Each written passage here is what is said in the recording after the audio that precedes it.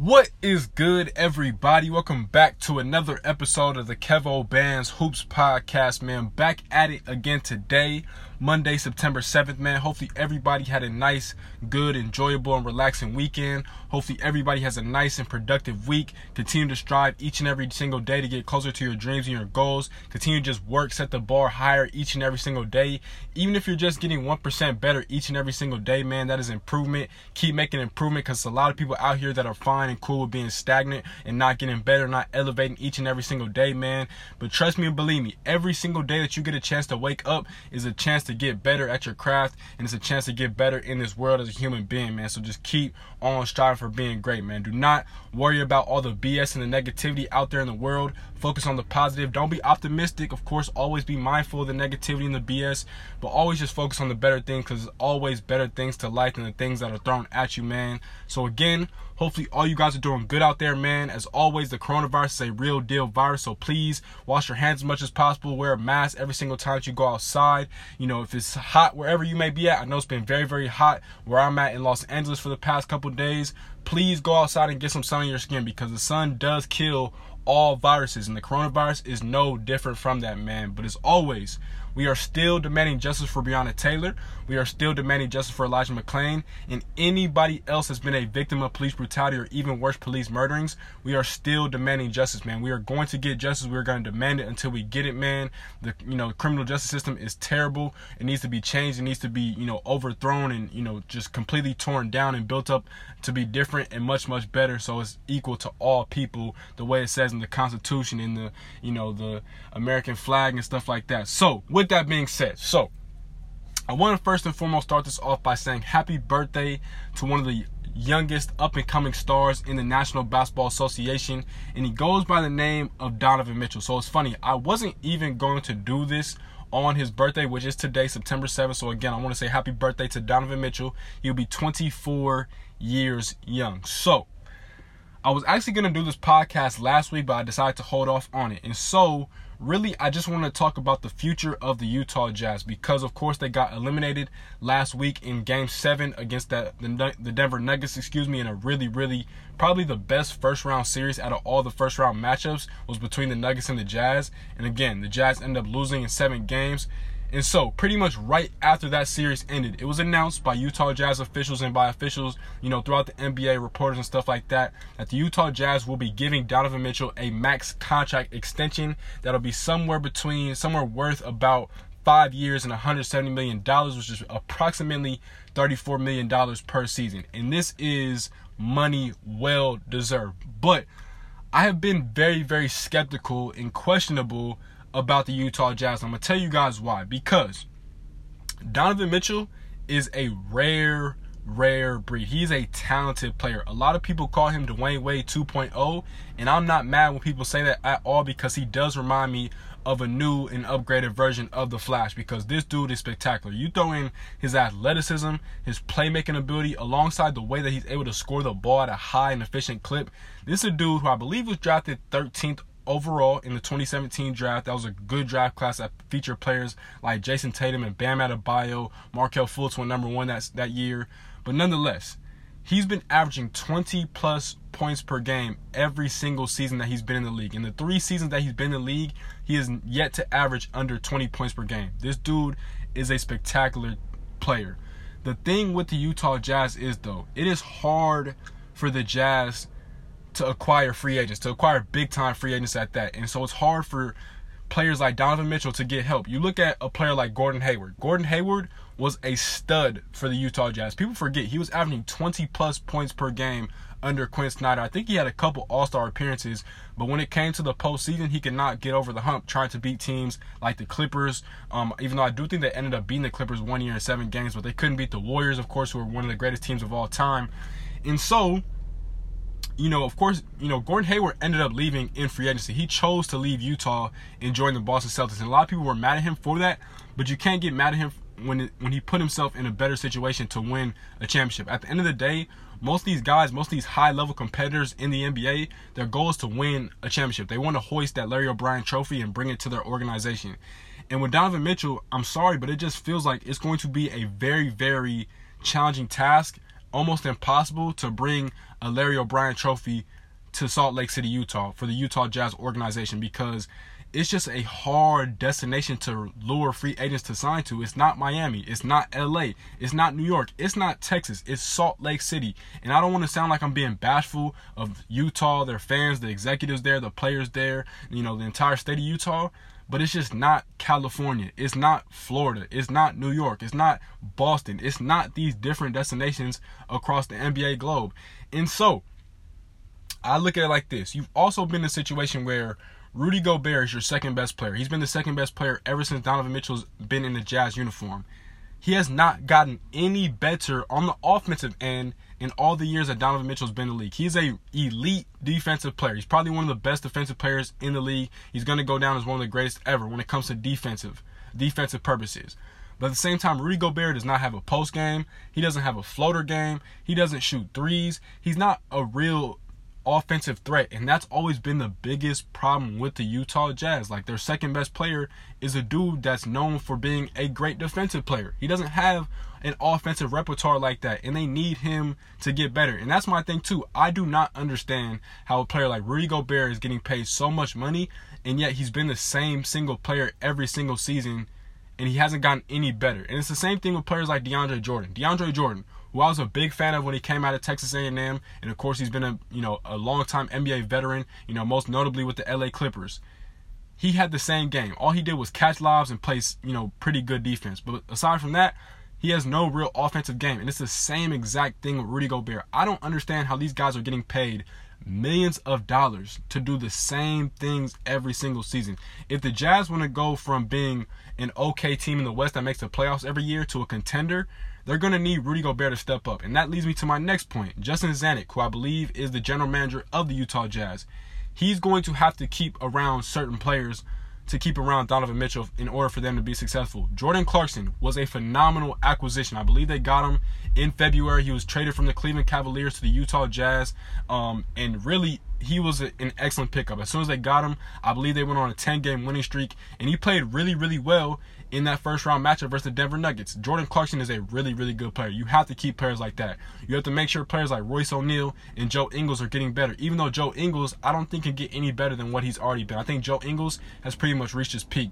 But you're going to need players like Emmanuel Mudiay to step up. You're going to need players like Royce O'Neal to really step up, because he is an important part of this team. And really, you're going to need to get a power forward. I don't know who it's going to be. If I'm the Utah Jazz, you need to start shopping for players like LaMarcus Aldridge, Paul Millsap. You need to start going for older, more experienced power forwards, because that's always been another thing that's been hurting the Utah Jazz. Like, ever since they lost Derek Favors, who played really, really well alongside Donovan Mitchell and Rudy Gobert, they've struggled with that power forward position. They have not had consistent, minutes at that power forward position, and they've had to play small. And that's a big-time thing too, man. And I'm just really concerned about the future of Donovan Mitchell, because I just do not know what is going to happen. He is a really good player. He's one of the best young players in the league. But this is a dude, in order for him to get a Larry O'Brien trophy, which I think he is more in a high caliber enough player to get one, I don't think it's going to be in Utah, man. And I hate to say that, because I respect players like Damian Lillard, who stayed with the team that drafted them, who believed in them, and just decided to never leave. I respect that.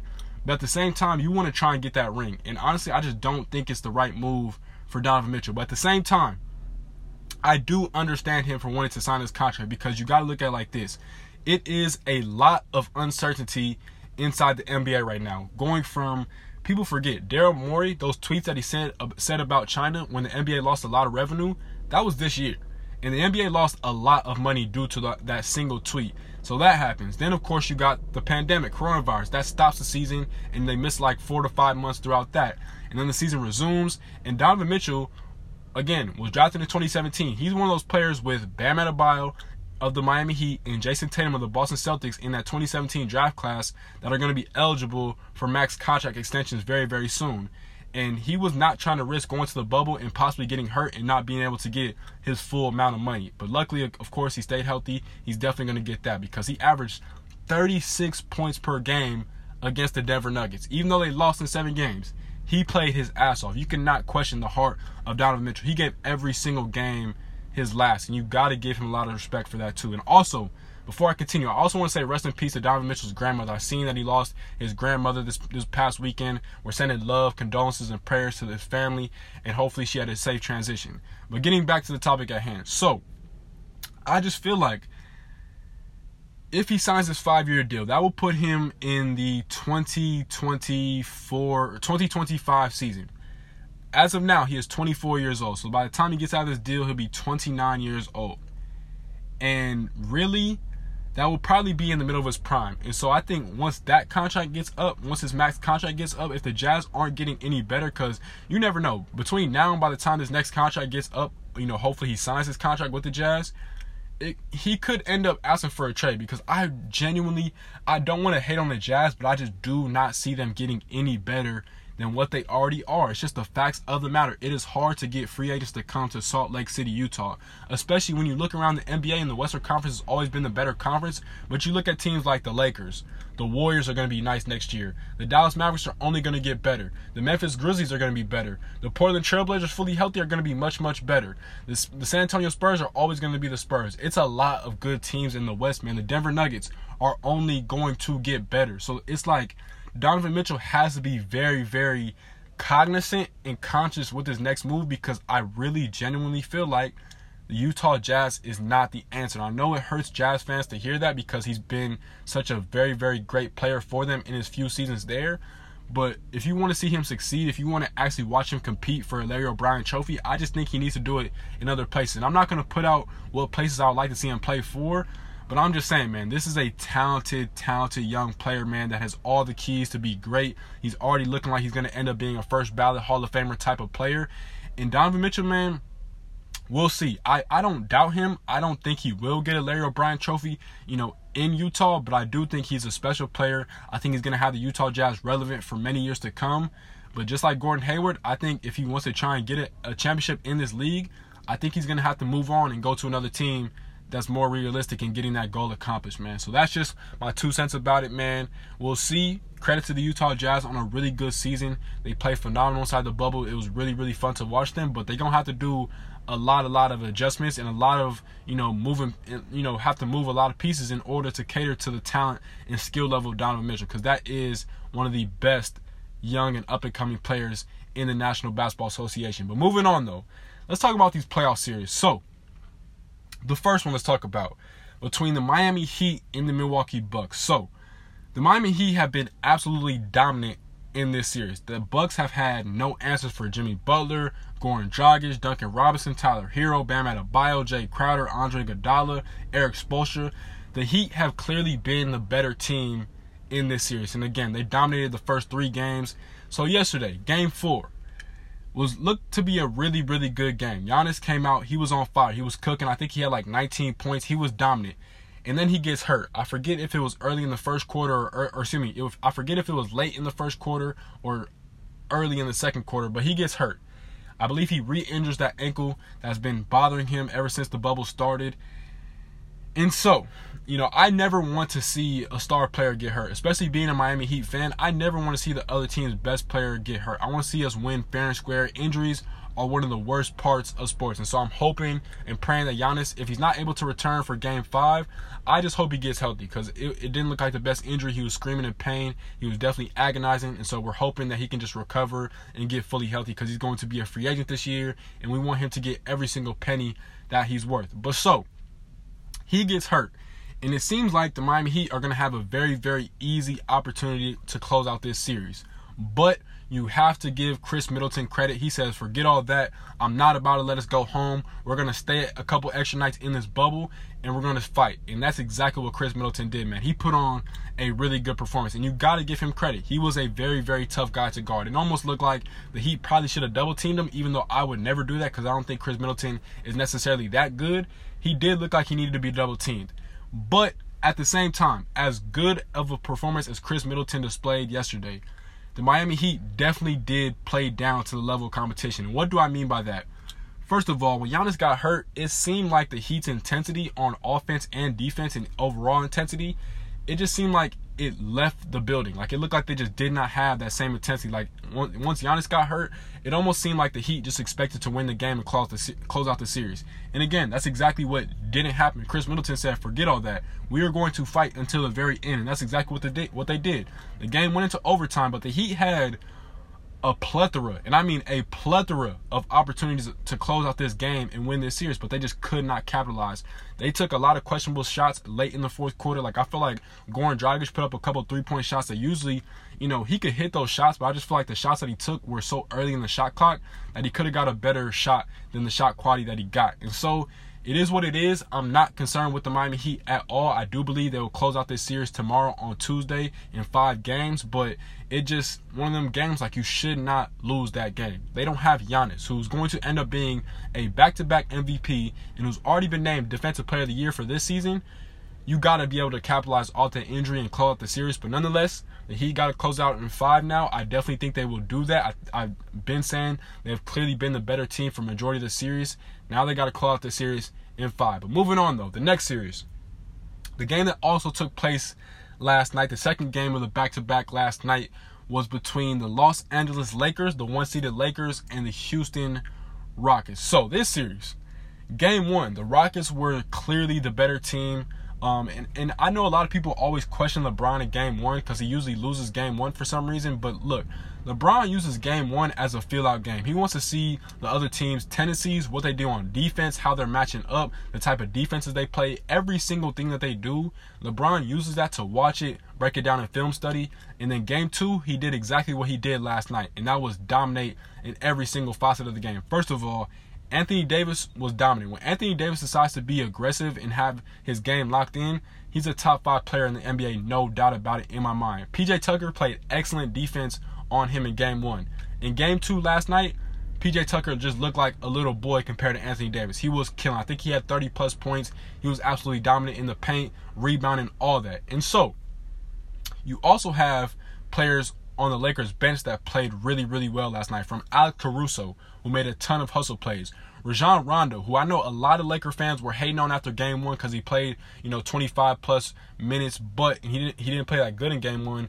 But game 2, I'm telling you, playoff Rondo is a real deal thing. I'm not talking about playoff Rondo going back to when he was in the Celtics, when he was in his prime. I'm talking about playoff Rondo. You go back and look at the 2017 Chicago Bulls in the playoffs. They had Jimmy Butler, and old Dwayne Wade, and Rajon Rondo, and they were an 8 seed in the Eastern Conference for the Bulls. They were playing against the 1-seeded Boston Celtics that had Isaiah Thomas, Avery Bradley, Jay Crowder, and Marcus Smart. That Bulls team was up 2-0 because of Jimmy Butler, Dwayne Wade, and largely due to Rajon Rondo. And then what happened after the second game, I believe, game 3, Rajon Rondo broke his thumb and he was out for the rest of the series, and then the Bulls lost every single game after that. Rondo has a huge impact. You go to the season after that, 2018, Rondo is a member of the New Orleans Pelicans, playing alongside Anthony Davis and Nikola Mirotic and that crew, and they sweep the Portland Trailblazers, him, Alvin Gentry, and Jrue Holiday. People forget, Rajon Rondo was a very, very big part of that team. And so you fast forward to last night. Rondo played really good. He was getting assists. He got Markieff Morris going. Markieff Morris, I think, had 4 threes in that second quarter. He came off the bench and was just electric, and you got to give him credit for that too, man. The Lakers bench just really did an excellent job. The Rockets came back from a 21-point deficit, but the Lakers did a good job of not letting it get to their heads and not, just folding and not panicking, and they were able to stay together, stay calm, and win the game, man. LeBron had a nasty, fadeaway jumper in the lane to close out the game, and the Lakers playing in them Black Mamba jerseys. Rest in peace to the Black Mamba. Rest in peace to the Young Mamba, Gigi, Young Mamba, and the rest of the people involved in that accident. But man, the Lakers in them black jerseys, I believe, are undefeated right now. So they might want to continue to wear those jerseys because they are giving them a ton of good luck. Game 3 will be on Wednesday. Will be tomorrow on Tuesday. Should be a really, really interesting series. I do have the Lakers winning this series in 6 games.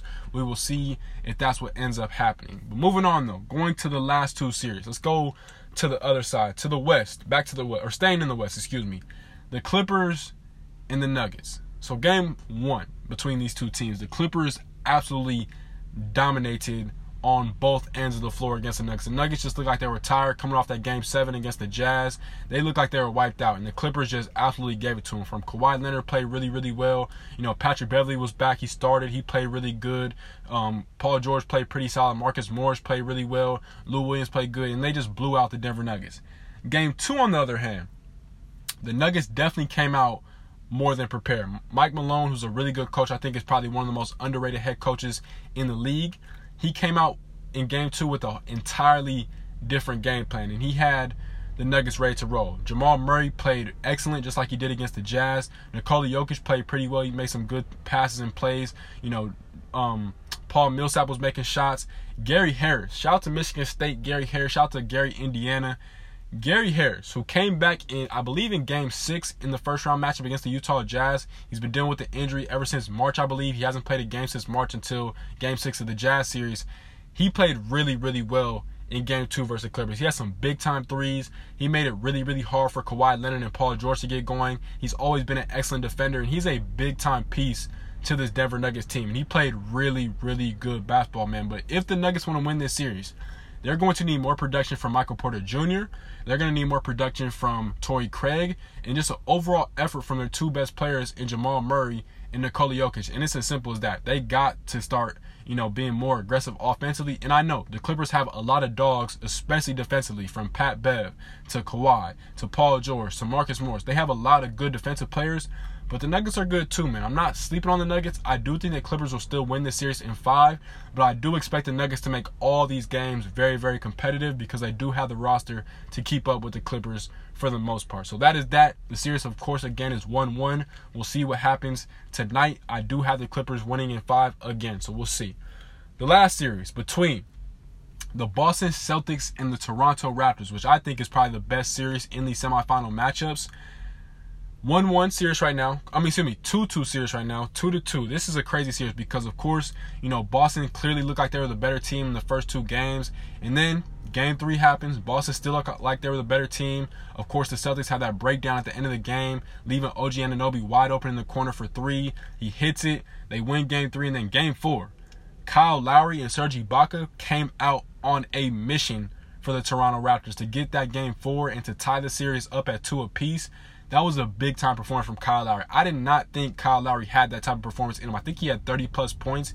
He was cooking, and the Celtics literally had no answers for him. He came out the gate just super aggressive, getting to the rack, shooting threes, getting to the free throw line, doing whatever he could do to keep the Raptors in the lead, and literally he just willed them to that win, man. So this is another series that is tied at 2 apiece. We will see what happens.